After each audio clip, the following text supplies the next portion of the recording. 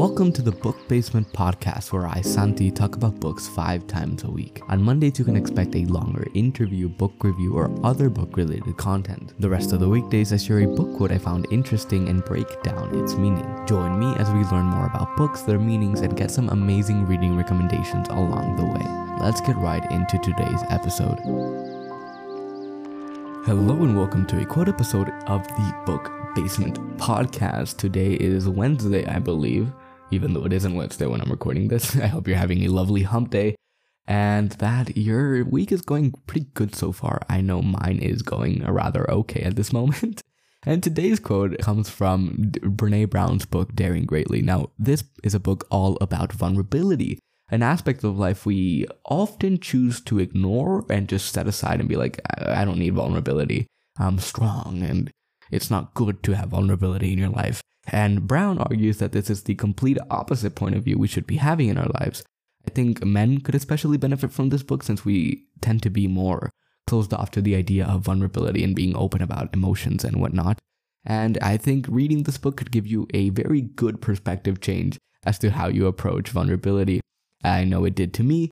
And in this book, Brené discusses the likes of shame, fear, vulnerability, as I already mentioned, and ties these in together. She gives you a lot of theory behind things such as the Viking or victim principle and why we tend to be more closed off in our society when it comes to vulnerability. And I think there is a lot to be learned about this book, even if you think or consider yourself a generally vulnerable person, because it argues that being too vulnerable is also bad. So I think we all have something to learn from this book. Anyways, today's quote reads, "Empathy doesn't require that we have the same experiences as the person sharing their story with us. Empathy is connecting with the emotion that someone is experiencing, not the event or the circumstance." I think a lot of us have misunderstood or have been misinformed on the true meaning of empathy. Empathy isn't agreeing with how a person is dealing with a situation. It's helping them realize that what they're feeling is normal and, most importantly, that they are not alone in feeling this way. Even if you think a person is responding inadequately, you should still be empathetic. We should realize that there are moments where we too don't know why we feel as we do, and getting told that you're not alone and not going crazy is a good way to regain focus and get better. I think this ties into yesterday's episode, I believe, where I talked about a quote from, no, it wasn't. Yesterday's episode was about money.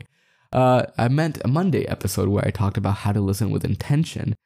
And the book talks about being and validating other people's emotions, which means you don't have to necessarily agree with how they reacted to a particular moment. You just need to be aware that how they reacted, because the inherent feeling of emotion is justified just by having it. You don't need to justify anger or sadness because they're inherent emotions that you can't control. And making someone feel like they're not going crazy for reacting a particular way to a situation can help them ease themselves up and be less tense about the particular scenario that they found themselves in. So try and be more empathetic. I know it's hard. If you want to learn more about it, check out the book. It's going to be below. I think we can all learn something from it, as I already said about 100 times in these 3 minutes. And yeah, that's pretty much it for today. I hope you have a lovely rest of your day. Thank you for dedicating your time and listening to this episode. Remember, we also have a weekly newsletter, the Book Basement Bulletin. Sign up by going to the link in the show notes or by visiting thebookbasement.substack.com. Also in the show notes, a link to purchase the book I talked about in this episode. Be sure to leave us a review on Spotify, Apple Podcasts, or wherever you get your podcasts, as it helps us immensely. Finally, you can follow the podcast on Instagram at BookBasementPod. That is BookBasementPod. Once again, thank you for stopping by, and I hope to see you soon.